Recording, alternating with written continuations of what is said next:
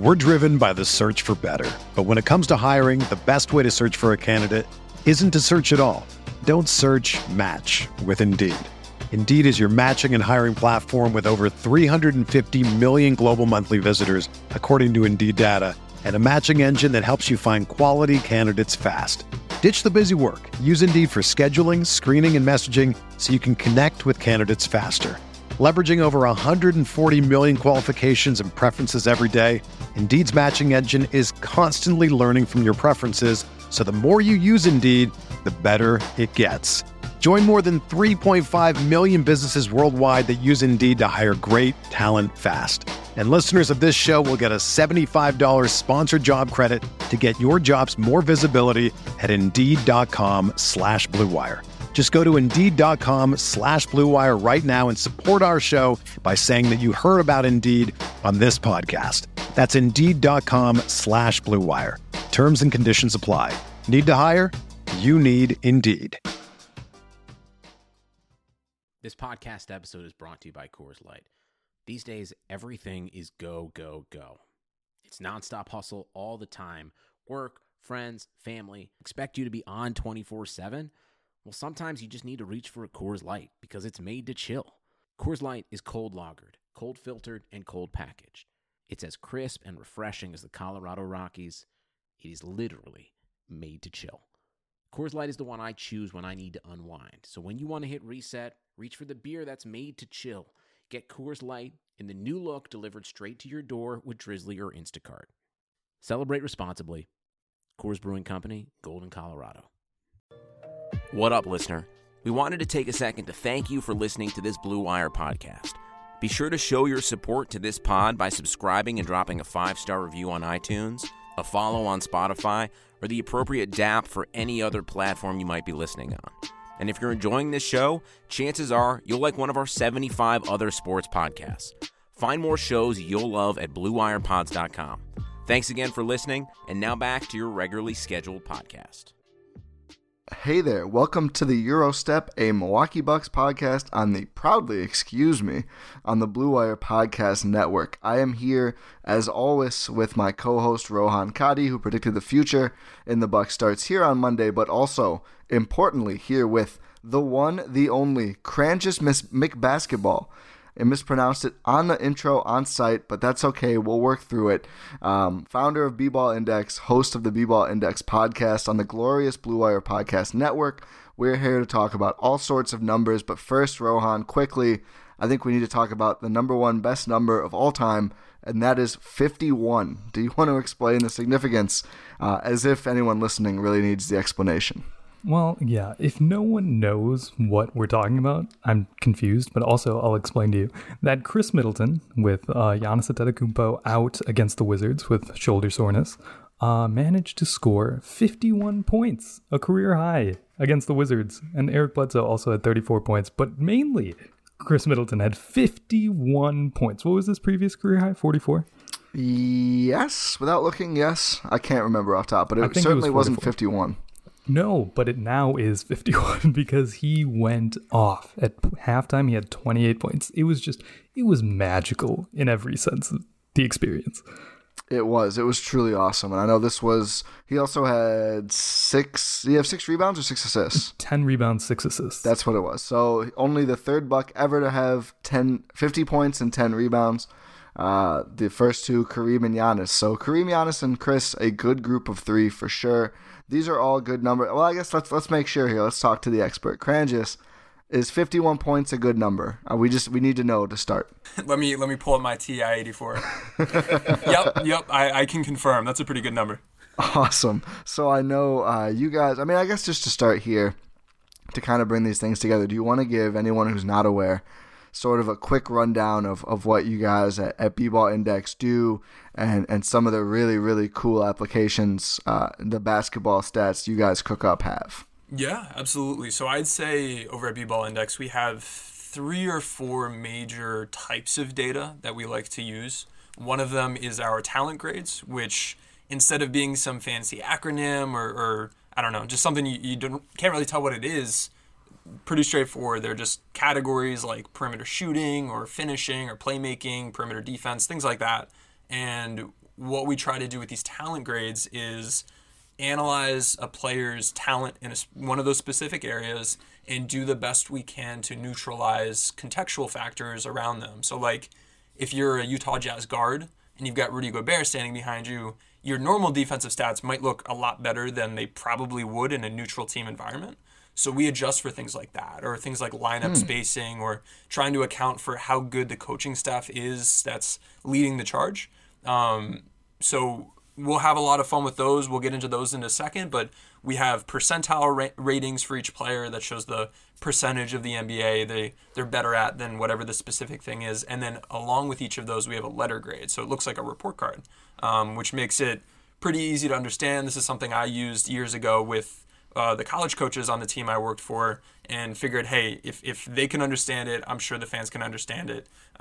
So we have that. We have our player impact plus minus stat, which is like, if you're familiar with like box plus minus or ESPN's real plus minus, it's a plus minus stat that looks to measure player impact. So there's the name for you, and it looks at a player's box score contributions. It looks at how well their team plays with them on the court, and it does this one critical thing called adjusting for luck. And I guess I'll tell a very short anecdote around luck adjustments. So people like to use on-off data. A couple years ago, Kawhi Leonard, who we know is a very good defensive player, had a negative on-off when he played for the Spurs. So it's based off of that number, it said that the Spurs were better defensively with him off the court. And people were very confused, lit things on fire, wrote 5,000 word blog posts trying to figure this out. And if you just try to adjust for the luck in the data, opponents were shooting an incredibly high percentage from the free throw line when he was on the court versus when he was off the court, which is something that is not under his control. That's completely just random luck. If you adjust for that, and then you also look at three-point shooting, which we have a lot of research showing that individuals can't really control what the entire opposing team does from a lineup standpoint with defending three-point shooting. If you pretty much regress both of those back to what we would expect for those same players to shoot for the whole season, Kawhi was a very, very good defensive player. So he was 7 points per 100 possessions worse in the raw data than he was in the luck-adjusted data. So it looks at some things that are beyond a player's control, tries to adjust for them, and you guys should be looking at this quite a bit because we've got Giannis first in this rating, Chris Middleton 10th, Dante DiVincenzo 16th, and then Brook Lopez, who I think more people need to give some credit for Defensive Player of the Year, recognition, is second in our defensive player impact plus minus. So this is showing that when he's on the court, he's having the second highest impact among all NBA players defensively. That's awesome stuff. Giannis is third in that, right? Yep. Giannis, I believe, is first. It may have updated. He may not be first anymore. Oh, and overall, is that overall or defensive? That is overall. Let me pull up defensive. He's probably, I think he was third or fourth defensive, and then I think he was third or fourth offensive. I think Rudy Gobert's first defensive. Luka and James Harden are first and second offensive. Okay, and so for people, I think so. It's player impact plus minus, but I think commonly referred to as PIPM, right? PIPM. I don't. Am I the only idiot who says PIPM in my head? You say PIPM. I don't say it out loud that often. I don't know. This is the first I'm hearing of it. Oh no. Now we know. Yeah, I guess there's at least one guy out there, me, who says PIPM to myself in my head. I don't know. I think it sounds nice. But okay, so that's what we're working with here, or what you guys are working with there. Terrific insight. And I know in our Discord, people are just very excited about this episode in general. They're very excited to hear from you, Cranjis, and I think PIPM is like the most, especially if you talk about defensive player impact plus minus. I'll stop making a fool of myself. It's like the most regarded defensive impact stat, I would say, because I think it's very, very hard to boil down defense to one number especially. But I think, when you look at it, it probably comes just about the closest. Real plus minus has gotten very wonky, in my opinion, this year. But anyway, so we mentioned Chris Middleton at the open. It only feels right then to lead off with him. What is we're talking report cards here. what kind of grades is Chris Middleton getting so far this semester or this season? He's having a pretty good year, and he's actually having the best year in our database so far. And our database only goes back to the 2013-2014 season, just based off of data availability with player tracking stuff. But in I believe we have 11 different talent grades. He has an A or an A- in 6 of them, and he has a B in 4 of them, and he has 1 C+ in offensive rebounding. Some of the highlights would be his A perimeter shooting, his A playmaking. He has an A in post play, which I don't know.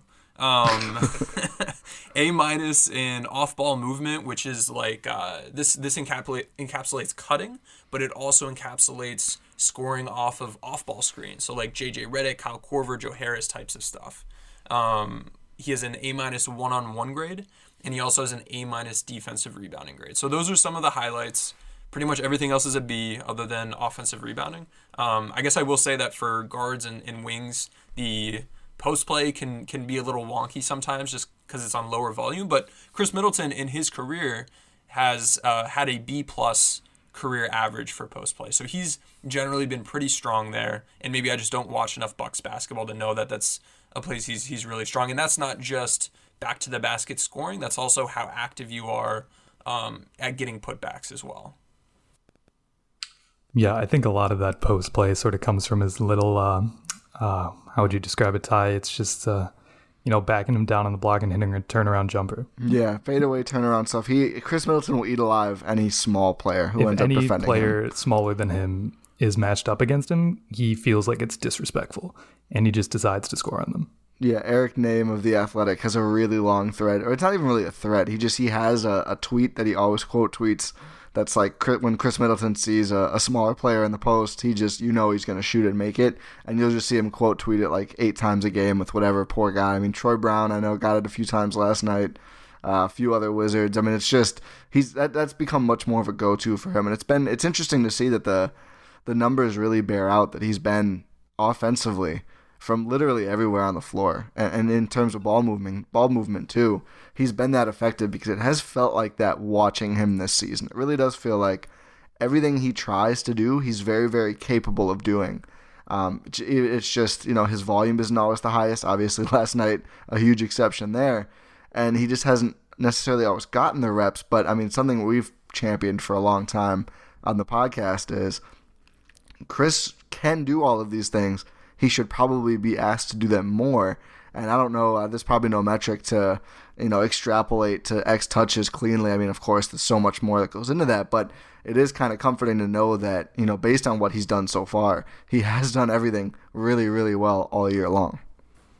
Absolutely. And when we look at these talent ratings and we have overall ratings now, which a couple years ago we tried to come up with these and it was really clunky and because everybody has a different role.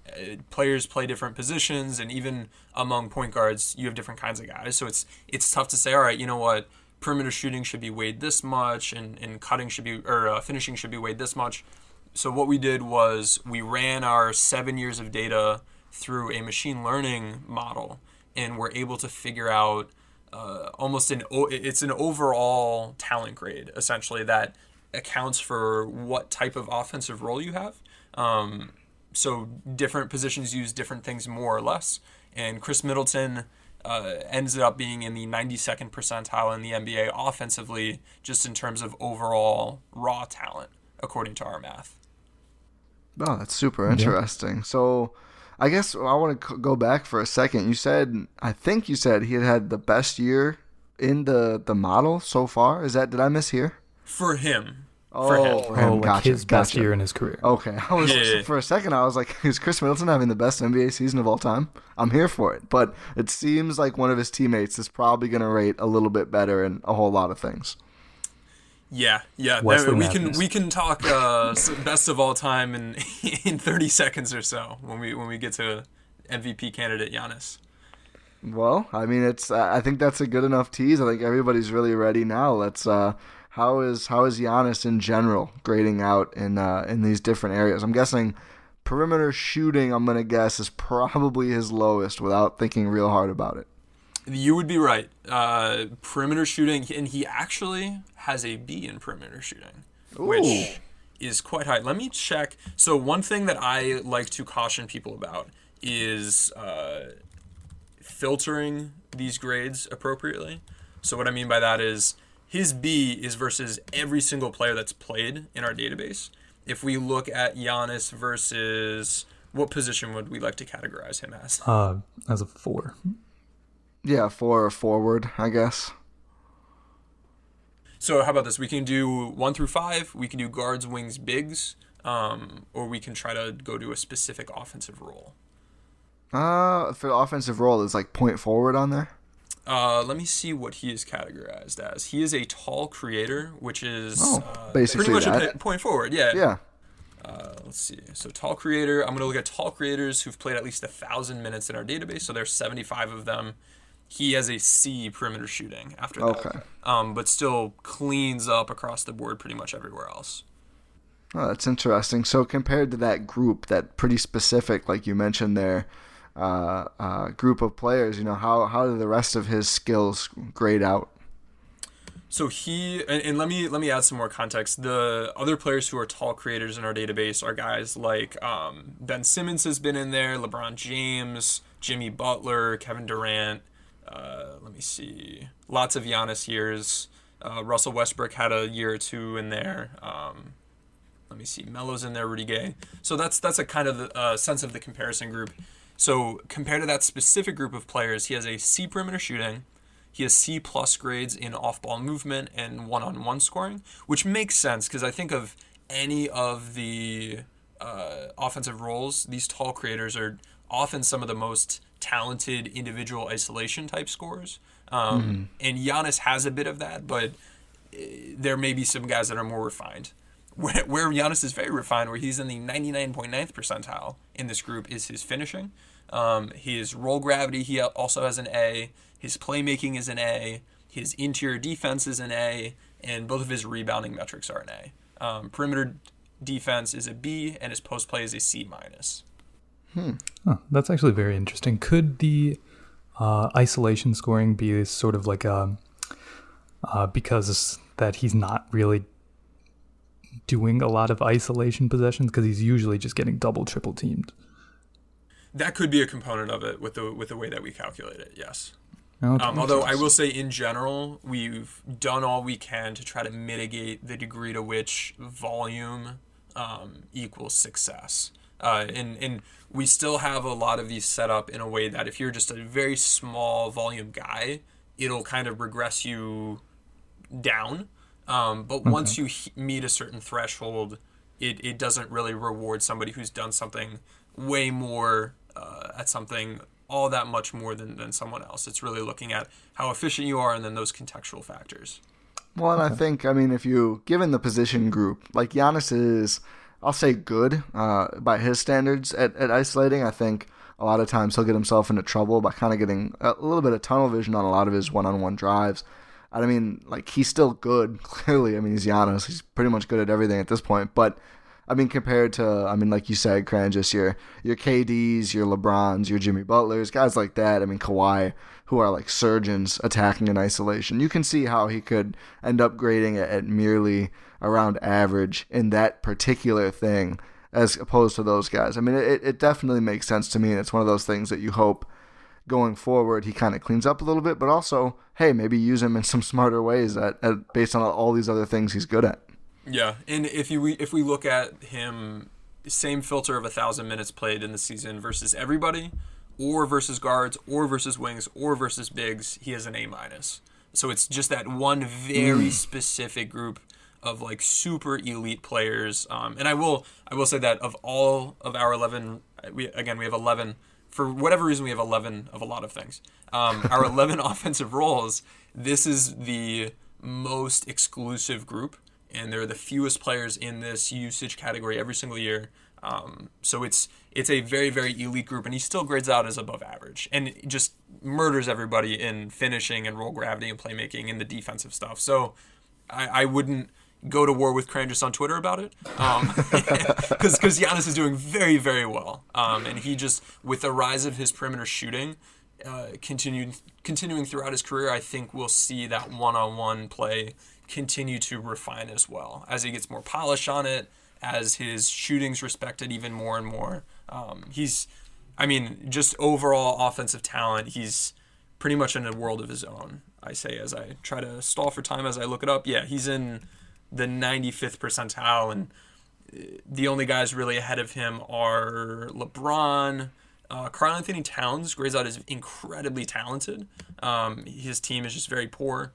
Devin Booker, who is quite a negative on defense, grades out as very talented on offense. Anthony Davis, Luka, James Harden, Nikola Jokic, but then Giannis is right in there with that pack. Interesting that Davis. Is that this year or is that career? Let me see, that is this year. Wow, that's interesting to me that Davis grades out that high on the offensive end. I feel like kind of the general consensus with him is he's been so good defensively, but actually hasn't had the greatest offensive season. I'm very interested by the fact that he would come out above Giannis on that end in this metric. In a piece of this too is the role that you're in really matters. So for AD, he is a versatile big. So the things that are weighted more for success for him are things that he's really, really good at. His one-on-one play is very good. His post play is very good. His offensive rebounding is very good. Whereas for Giannis, I'll list off some of the, as a tall creator, the top weighted variables are playmaking, perimeter shooting, which is where he probably takes the biggest hit, and then finishing, which he's elite at, post play, roll gravity, one-on-one scoring. Oh, that's super interesting, the way that they're weighted like that. I don't disagree with doing it that way at all. I think it's more instructive, really, because I think this is something that I allude to when I complain about Harden a lot, is like his thing on defense now is Harden, pro-Harden people, and I will probably get people on Twitter after me for this. Go ahead, just aim it at Ty Windish. Don't blame Cranjis for this one. But like the whole thing is, right, like, oh, he's such a good post defender. And my rebuttal is like, well, who cares? Who cares if your 2 or your 3 is a great post defender? That's not that helpful in 2020 to be stout in the post as, whatever position you want to call Harden, 1, 2, 3, whichever. None of those 3 things are like what you're looking for on the defensive end is not a stout body in the post. Like, I get that it's useful and it's better than being a negative on the perimeter, but like, I wouldn't say Harden is a good defender because he can do that. It seems less related to what he should be able to do given where he plays. So I certainly see the vision of, saying players in this role need to be good at this. I mean, obviously different guys find different ways to excel, but that is very interesting to me. And I think it's more like it's like starring in your role. Like, I really absolutely. It's the way I like to look at it is as like a Madden or a 2K overall rating, where like if you take your quarterback who might be like an overall 90 and you make him a running back, he's going to be like a 40 or a 50 or something like that. So it's the skill set, the baseline skill sets are still the same, but how effective, maybe talent's not the right word, but how effective we expect that player to be depends on optimizing the role. And that's actually another thing that we look at is based off of the weightings of each of these, based off of the different roles, and based off of each player's performance in each of those ratings, who is optimized really well with their role, who isn't optimized well. Because there are players who are quite talented, but they're just put in positions to not succeed because some of the things that the offensive role that they're in relies upon most are some of their biggest weaknesses. Whereas there are also players who, like Danny Green is a great example, or Brook Lopez over the years has been a great example. They're asked to do very specific things offensively, and they're things that they're quite good at. If we try to make Danny Green dribble or like do a whole bunch of other things, he's just not good at those. But he, for his role, is a very, very good player. And that's reflected in his talent grades. He has an A- perimeter shooting, but then he has an F finishing, an F playmaking, and has pretty good defensive grades. But that's a player that has a very niche role, and he's put into it, so he's able to succeed and be very impactful. So if going back to PIPM, if you see someone who you're like, oh man, like that guy's really high, it's probably because they're in a really good role for them. PIPM isn't saying that Danny Green is the 20th most talented player in the world. That's not what it's saying. It's saying he's, for him in his role, based on his team makeup, he's the 20th most impactful. And he may not be 20th, but that's just an example. So and then you're one last telling me thing before I finish my rant. Sorry. No, Going back to the Harden interior defensive thing, his post-play defense has been very strong. Overall, defending the interior, he's at a C-. And also, just like what you were saying, interior defense for guards is only about a little over 20% of the weighting that goes into their overall defensive grade. So you can be elite at defending the post, but that's only a small piece of interior defense overall, which has to do with defending the rim, like as a help defender, deterring shots, contesting shots. When you are contesting shots, having them not go in. So it's a small piece of that. And then interior defense is just a small piece of defense as a whole for guards.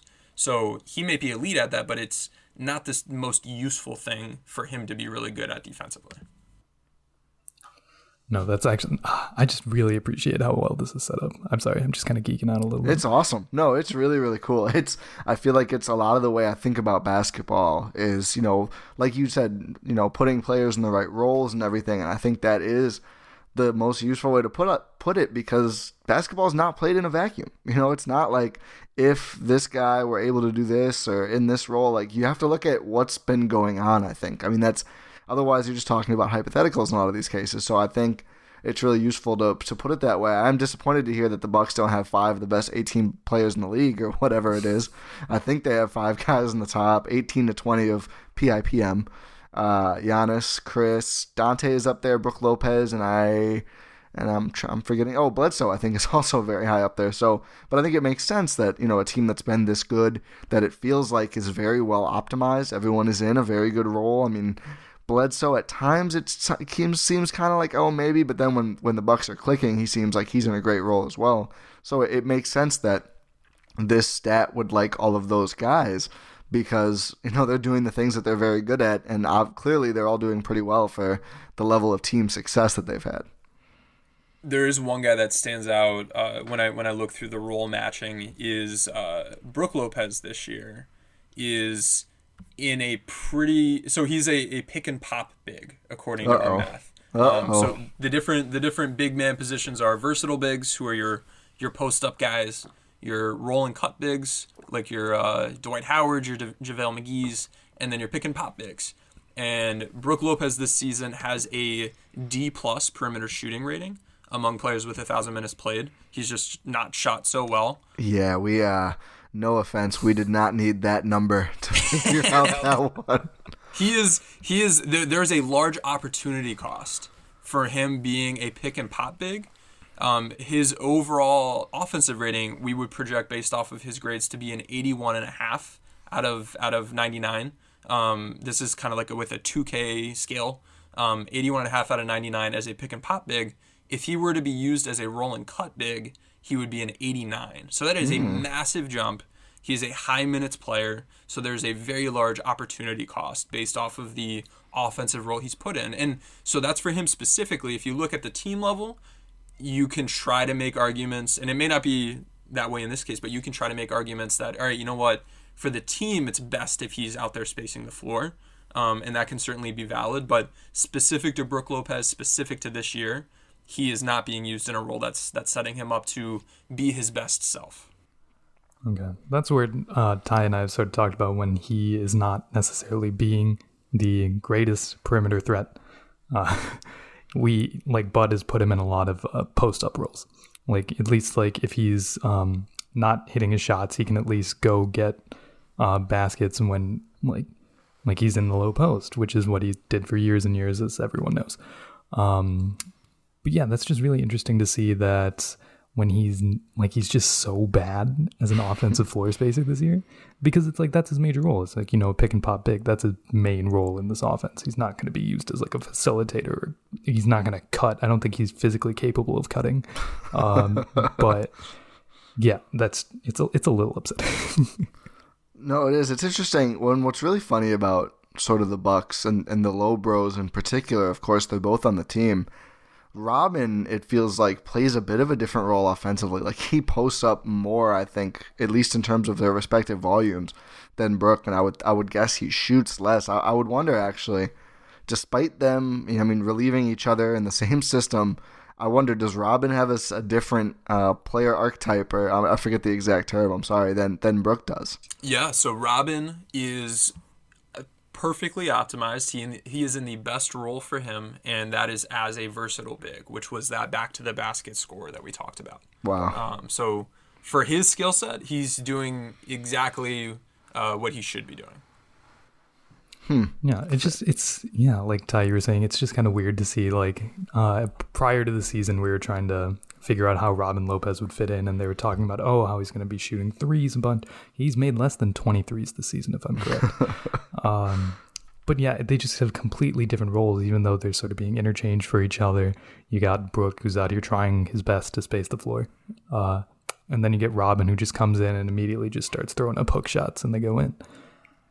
It's an interesting, it's a very philosophical thing to think about, right? Because according to the data, if you used Brook the same way you used Robin, like pick and roll finisher, back to the basket guy, it would make him a lot better. But what does that do then to a team where, Giannis is the best player and he's on the floor with you in almost all of your minutes, whatever the percentage is? I would guess it's very high for Brook Lopez. I don't think he plays that many minutes without Giannis. Is that trade-off worth it? What does that do to Giannis? If Brook is in the paint airspace, I think pretty obviously it's going to make it a little bit harder for him. But then, if Brook isn't missing shots, do you gain anything by putting him out there? Or if he isn't making shots, it's a very interesting thing. I think we're seeing the Bucks kind of tackle it in real time because he really hasn't hit shots. He's been below his poor average for the season in the month of January. I think he's like 29% from three for the year, like 26% in January. It's not been good. And I wonder, we saw at the end of the Charlotte game, the Bucks rolled out a lineup of Eric Bledsoe, George Hill, Dante DiVincenzo, Chris Middleton, and Giannis. And I do wonder if Bud's going to look at more of those Giannis at center lineups. And I feel like we have seen that this year, but just because of the fact that, like, if Brook isn't hitting those threes, he's not going to offer you that much if you have him out on the perimeter on offense. But then, of course, the tricky side there is defensively, he's been so good, as you already mentioned, Cranjis. So a lot of very interesting questions and, I guess, concerns for the Bucks to answer. The nicest outcome would just be, Brook starts hitting 35% of his threes and you don't have to worry about it. But I do think it's going to be interesting to see how they handle all this stuff. There's so many moving pieces that could go in so many different places around Giannis. That's up for Mike Budenholzer and the Bucks coaching staff to figure out how to best use everybody for the team as a whole. Mm-hmm. And we do have some data if we want to look to those Giannis at the center position lineups. We do. So we can use, this is again using luck adjusted data. So it's making sure, especially on small samples, this is very, very useful to try to tease out, if a team makes an extra 3-pointer or two, it can completely change just your raw net rating stats. But with the luck adjusted stats, it does a better job with that. If we look at lineups with Giannis, but without either of the Lopez's or Bender, the Bucks have been a plus 18.73 expected net rating over 476 possessions. Whoa. Can you tell us if that's good or not? That is very, very good. So I guess for a frame of reference here, since I think a lot of people who unfortunately don't have access to these numbers, and I want to plug it twice. I'll give you a spot at the end, but your stats package is $5 a month? It is $5 a month, and I am being robbed because there are 28 spreadsheets in it, pretty much all of them interactive. We have 3 different gravity applications, which we can talk about in a second. All of our player grade stuff, all of the PIPM stuff, all of the lineup stuff. There's a lot going on, and pretty much everybody that buys it will message me and be like, "Are you sure I only need to pay $5 for this?" So I would definitely encourage checking it out. Just go to the B-Ball Index site, and it's in our premium content section. You can buy it just $5 a month. It's like a cup of coffee, and there's just countless insights that you can get from the data, and it goes back until the 2000 season for the PIPM stuff, or I'm sorry, it goes back until like the 70s, I think, for the PIPM stuff. Oh, wow. It goes back until 2000 for like the luck adjusted lineup stuff, and it goes back until 2013, 2014 for the player grades. That is terrific. I know what I'm going to be doing right after we wrap up here, but Where I was going with that before I tossed the oop there for the plug. So plus 18.87 was it for the Giannis at center lineups? Yes, and actually for the Giannis just overall, he's at a plus 16 or plus 17 essentially. So him at the 5, the Bucks have played like a better team with him at the 5 than just overall with him. That was basically my next question, but also how does that him at the 5 look compared to the Bucks starters who have basically wrecked stuff most of the year? So Giannis, Wes Matthews, Chris Middleton, Eric Bledsoe, and then Brook Lopez. Asking on the fly here. This is a tough ask. Probably could have included this in the pre-pod notes. No worries. What do you think, Tony? No worries, because the spreadsheets we have, they just instant insights. I'll let you answer first, and then I'll give you what it's okay. Yeah, Rohan got to put me on the spot here. I would guess. I'm going to say I think the starters have been a little bit better because I think their net rating, non-luck adjusted, is around plus 18 as well. And it feels like other teams have been a little bit unseasonably warm when shooting against the Bucks, but I am very prepared to be wrong. I'd say the opposite. I'd say that the Giannis at center lineups are probably better than the starters, but I think, do we have an answer? We do have an answer. So, again, Giannis at center was plus 18.7. Giannis, or I guess the starting lineup is a plus 19.2. Let's go. So just ever so slightly better. But I think, in fairness, I feel like those Giannis at center lineups are used in an entirely different context. I think usually against tougher opponents, maybe. I don't know.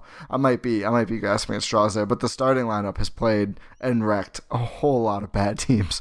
So that definitely helps on that number. I don't necessarily think that one is better than the other based on that, but it is interesting that both of them have been very, very good when in the past, at least anecdotally / based on the normal net rating, it felt like, especially 2 years ago and farther, Giannis at center lineups weren't the greatest. I think we've seen a big-time improvement there recently.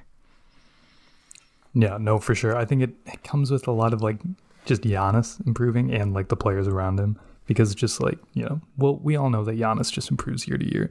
And just, obviously the lineups with him as the, focal point defensively and offensively are just going to be insane as he gets better and better, but teammates getting better as well. Yeah, absolutely. So I've made it this far. We're 35 minutes in. I need to ask about my favorite play of all time, Cranjis. And I did give you a heads up here. I needed to ask about this. I've been championing, weird word, Chris Middleton, Giannis Antetokounmpo pick and rolls, more of them for at least since last season. I think that's when it started, but it's only picked up lately and blissfully in something that I never expected to happen. I don't really think he listens, but Bud has listened to the Eurostep. We've seen more of this. It feels like we have, and especially in key moments, like the game got tight, the Charlotte game, and immediately the Bucks kind of instinctually ran a Chris Giannis pick and roll, and they got a bucket, and it helped put the game away. So what data can you offer me about this tantalizing play? I cannot give you a whole lot because I do not have second spectrum data, so I couldn't really tell you pick and roll specific to those two guys. The best I'd be able to do is tell you just for Chris pick and rolls or for Giannis pick and rolls, or I suppose I can look at... So who's running the pick and roll? Chris. Okay, I can look at the possession volume of Chris running it and then dumping it off to Giannis.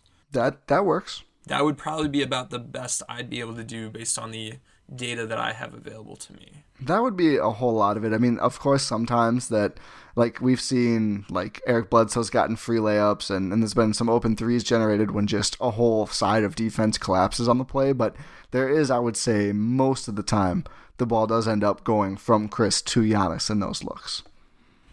Let me see if I can... I'm doing a bunch of filtering right now in Synergy. Let's see. And I mean, just as talking while looking here, it seems like, to me anyway, just from a logical standpoint, I mean, the benefit of running Giannis in any sort of pick and roll is it kind of usually either, I mean, if whoever's guarding him just doesn't come, obviously then he gets a free chance to spring whoever he's screening for. If they do come, I think even just that split second making it a more even footing between Giannis and the defender to the rim, as opposed to the defender just waiting concrete there ready for Giannis. I feel like that gives him such an advantage and makes him such a dangerous finisher. And then, of course, you put the Bucks' other best player in the play, it just seems intuitively it would be good. Yeah, especially given that Cranjis has already described how elite Giannis's roll gravity is, so that only is going to be amplified with Chris Middleton running the play. Absolutely. So the best I can get us is Chris passing to Giannis for a roll, and apparently there have been 25 of those this year.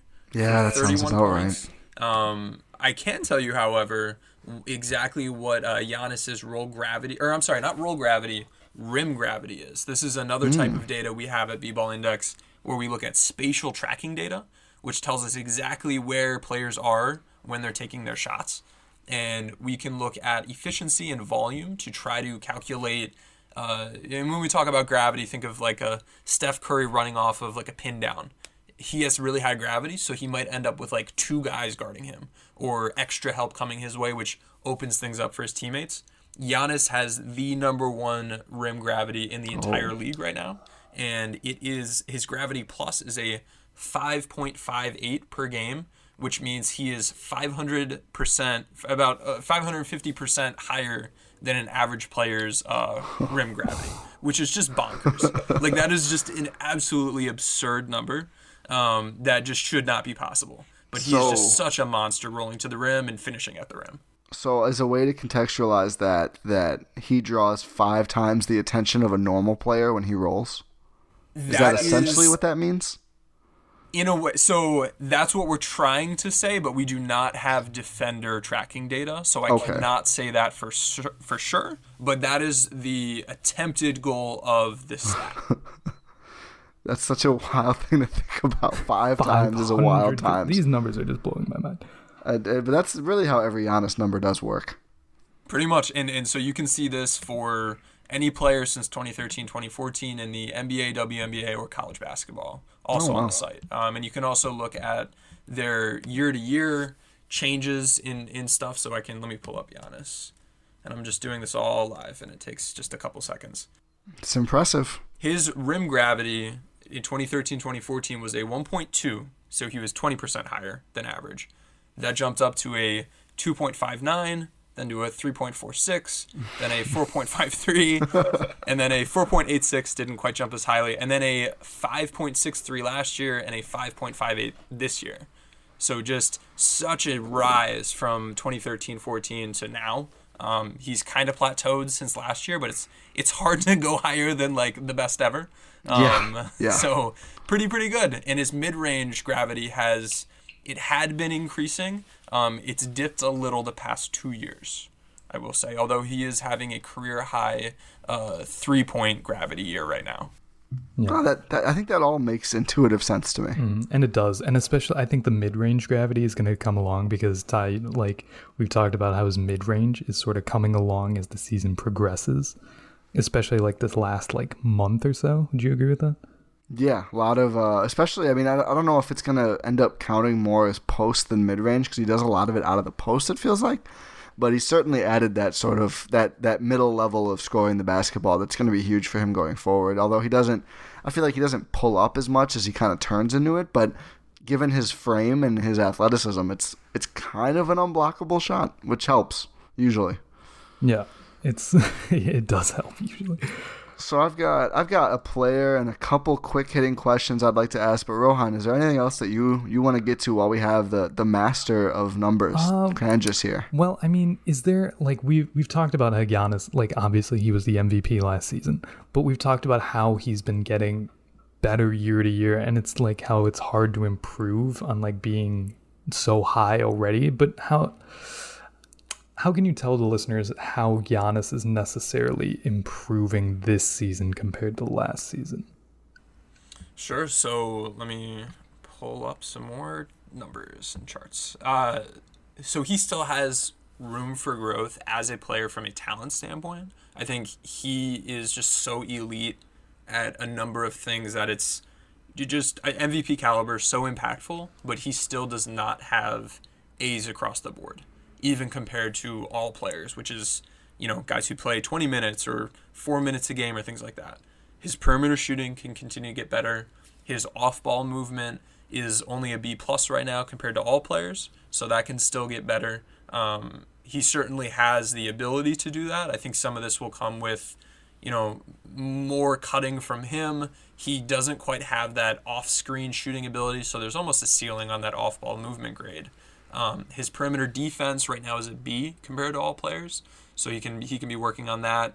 But other than that, he's pretty much at or close to the best at so many different things. So it's difficult for a guy like him to be more impactful than he currently is. Another piece of getting to that impact number, going from the talent grades to your actual impact, is coaching and scheme. And that is an area where I think there is still some potential for Giannis to be even further unlocked.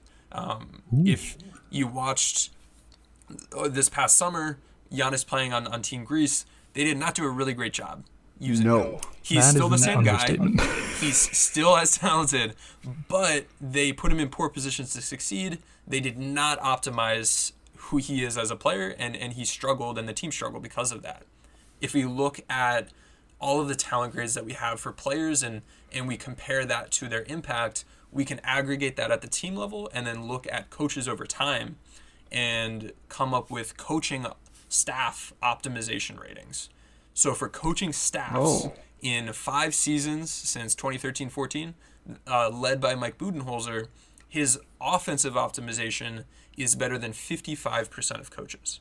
So it's still good, still a little bit above average. I think this matches somewhat the eye test for me as an X's and O's guy. They do some good stuff, but they could probably do more. And it almost seems as though their approach has been like, the simpler it is, the easier it is, we're just going to out-talent you, which can work. But you can do small, simple things schematically to give yourself even more of an advantage. And I think this comes out particularly in the playoffs, where I was losing my mind last year in the series against Toronto with some of the adjustments that Toronto was making defensively that should be really easy to beat, but the Bucks coaching staff couldn't figure out how to beat them. So it was same talented roster, but they weren't able to take advantage. On the defensive end, I'll say before you guys comment, Budenholzer was in the 87th percentile for defensive optimization. So he has been very strong with that pretty much over his entire career as a coach. I just want to say to all the listeners, it's not just me and Ty, okay? We are not alone in just getting very frustrated with the Bucks' lack of diversity on the offensive end. So I know those numbers were over the last half decade. Is there any way or any utility in even trying to compare this year to last year, that offensive coaching grade, so to speak, for Bud? Because one of the things we've been looking for is more of that, at least if not even getting more complicated necessarily, like doing more different things, mixing it up more. And this year it has felt like at least we've seen some more different things, some more deviations from the system, whereas like in the postseason for sure, it was like the system didn't work and it felt like the Bucks had no recourse, no second punch is the way I've been putting it. It feels like they've got a little bit more. I mean, this Christmas Day game against the Sixers was not ideal, but the rest of the year, it has felt like they've had more stuff to do at least. And I do wonder how, if at all, that's affected that score or that rating. I should be able to pull it up, but for whatever reason, my spreadsheet just crashed on me. We're doing so much. You're using so many numbers. I'm not sure exactly what went on. Oh, these Google spreadsheets just does things sometimes where they have these internal errors where they just don't pop stuff up. All right. I do not have an answer for you. I would love to let you know later how last year compares to this year, but I can echo the thoughts that the two of you have shared around lacking that second punch, inability to adjust. I think the Warriors coaching staff is similar in that from an adjustment standpoint, where when the Warriors do what they like to do and they have their full healthy roster, they're very, very good at it. But the second you take away a key player or you do anything creative defensively, they don't have the counter for it. And that is such a big part of basketball. And being talented is still king, but you need to put your players in the best position to succeed. And I like to look at offensive scheme as like, which weapon are you giving your fighter in the combat? So you can have Navy SEALs out there, but if you're handing them baseball bats and they're going into a gunfight, it's still not setting them up to succeed. Good analogy. So certainly agree. I would guess without looking, Nick Nurse probably is going to rate on the higher end of coaches. I know it's a smaller sample, but it seems like that's really been his strength. Yep. Is just very, just very high, if not the highest. And I think third highest defensively. Offensively, I believe he was number 1 or number 2 in his one season. Absolutely makes sense because they were just tremendously coached all year. So quickly, I know we're running a little long. There's one more player I'm pointed out I wanted to ask about, and part of me wants to sit here and go, please just tell us all the player grades for all of the Bucks players, but that feels unfair. I mean, if you really want to know, and you should after listening to this, go check it out. Go throw down the $5. Deprive yourself of Starbucks for one day and probably save $1 or $2 because Starbucks is expensive, and check this stuff out yourself. But I want to know about Dante DiVincenzo, who it feels like has been coming into his own really in the last month or so, all season long. A guy I didn't truly believe was going to be this good this fast, or maybe even ever.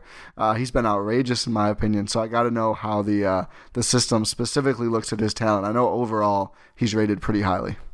Yeah, overall he's rated pretty highly. We talked about the impact being high compared to all players. His grades are a bit better than versus, having a filter in there. I'll give you the versus everybody grades first because they sound the best.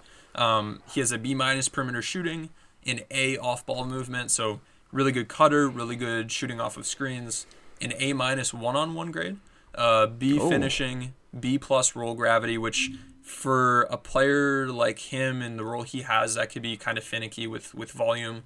A- playmaking, C post play, and then he has an A perimeter defensive grade, B interior defense, B+ offensive rebounding, and a B- defensive rebounding. When we filter against, should we do by a position or just everybody? Position, I guess, like just, I don't even know what to call him really, kind of an off-ball wing, I guess. Yeah. We might have him categorized as like a spot-up wing. He is I guess that works. Oh, he's a glue guy, actually, which is probably not the best role. Oh, and yeah, our data says that's not the best role for him, but I'll plug him in against glue guys. I'd say he's kind of a glue guy. And I will say these the offensive roles, while this is updating, the offensive roles relate to your synergy play type usage. So how much pick and roll you're running versus shooting off of screens versus all kinds of different things. Yeah, cutting I'm sure is going to be a huge one for Dante, who does a lot of that. Spot up shooting, cutting, that kind of stuff is really, I feel like, and transition is a lot of what he does. Mm-hmm. All right, let's see. My computer, I have so many tabs open right now. My computer's giving me issues. Probably are bad. Let's see if it loads. If not, I mean, we can just take the first numbers, which are going to be even better, and bandy them about recklessly, as I'm sure we'll do anyway. I'd say that's a good way to go. And again, like you said, if anybody's interested in the other ones, they can just go. Oh, and other people are fighting me in the document right now. There are 4 different people currently in the same document I am, changing around the grades. Nice. So yeah, Dante grades out very well, especially for his age at his position. One thing that we're able to do with these grades is we've calculated expected growth rates for every single grade based off of your position and based off of how old you are. So we can also say for Dante or for Chris or for whoever, plug their name in and it'll say, hey, this is how good we think this player will be in 1, 2, 3, 4, 5 years. Interesting. Very, very cool stuff there. So certainly looking forward to playing with this more myself. One last one before we get out of here. I know, Cranjis, you are a Lakers guy, correct? Yes. Are we going to see a Bucks-Lakers finals, and who would you give the edge to in that series were it to happen? Ooh, I would love to see that. I am a Laker fan. I am also, maybe it's because of my data background, I am willing to admit that the Bucks have been the better team so far this season. They've played like a better team. Our data reflects that.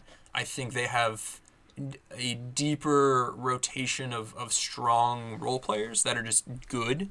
The Lakers have a lot of guys who are good at a couple things, and they're just trying to optimize them really well. I would say that, oh God, I think Anthony Davis gives the Lakers a chance to match up with Giannis and the Bucks better than a lot of teams do. If I'm picking a Laker defender to guard him, I'm going to pick Anthony Davis, who has defended Kawhi, Paul George. He's gone after some of those wings, and I think Giannis will still have the edge pretty much over anybody. But I like that matchup a bit, and I also like having the flexibility to put like a JaVale McGee or a Dwight Howard or even LeBron James guarding someone like Brook Lopez and take my chances there. I would say that the Bucks should still have an edge, but I don't really want to bet against LeBron and Anthony Davis. So I don't know. I think it would be close regardless. I think those are clearly the best two teams in the NBA. The Bucks have been better so far. We still have a chance for trades, for buyout guys. The Lakers probably need to add a little bit. But I'll say Milwaukee in like 7. Ooh, it might be pandering, but we will absolutely take it. It might be pandering. Please don't send this to Laker fans. That's perfect. I guess then I know Rohan's itching to do the outro as he does so well, but I want to just give another chance. If you have any more plugs to make, sir, please, by all means, let the people know where they can find you and anything else that you'd want, the good people, the good Eurostep listening community to know about. Sure. Yeah. So follow me on Twitter. You can find, if you just Google Cranjis McBasketball, which is a name that it's not my real name, by the way. My name is Tim. I stole the name. It's a bit from the show Impractical Jokers, which is my favorite TV show. And when my Twitter became big, that was my name at the time. And I decided, all right, I guess I have to stick with it for the brand. But if you Google Cranjis McBasketball, I think I'm the first thing that pops up now instead of the TV show I stole it from. So you can look at me that way, or on Twitter, I'm Tim_NBA. You can follow our site at _bball_index, or just look at bball index. We have tweets every single day. We'll tweet out PIPM data for different teams. We have cool graphics. We'll be tweeting out stuff about the grades, optimization ratings. It's lots of good content constantly being churned out by our social media team.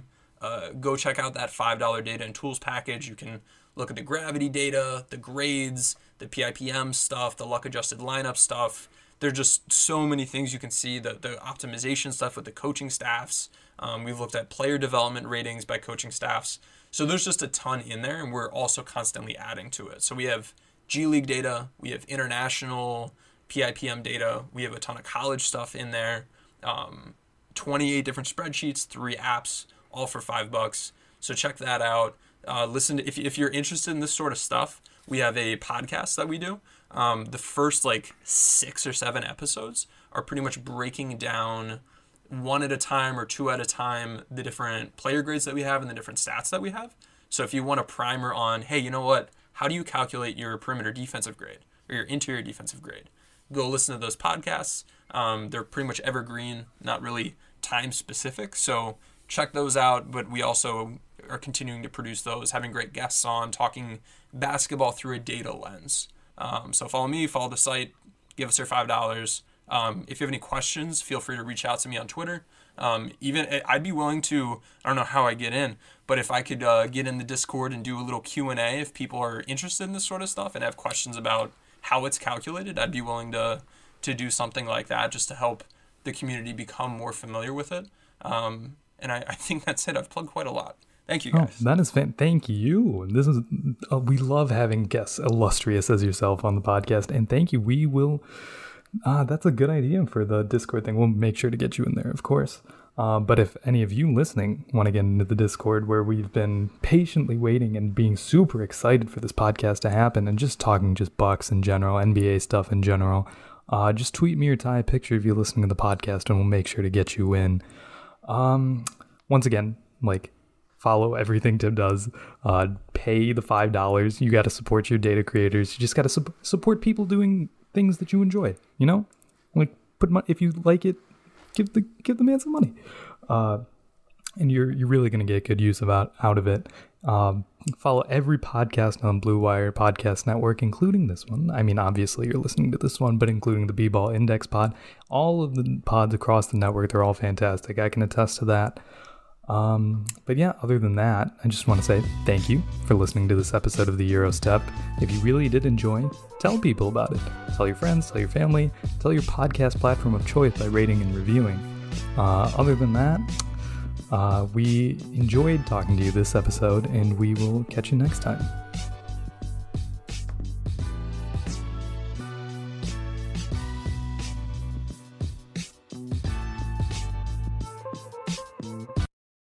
Everyone is talking about magnesium. It's all you hear about. But why? What do we know about magnesium? Well, magnesium is the number one mineral that 75% of Americans are deficient in.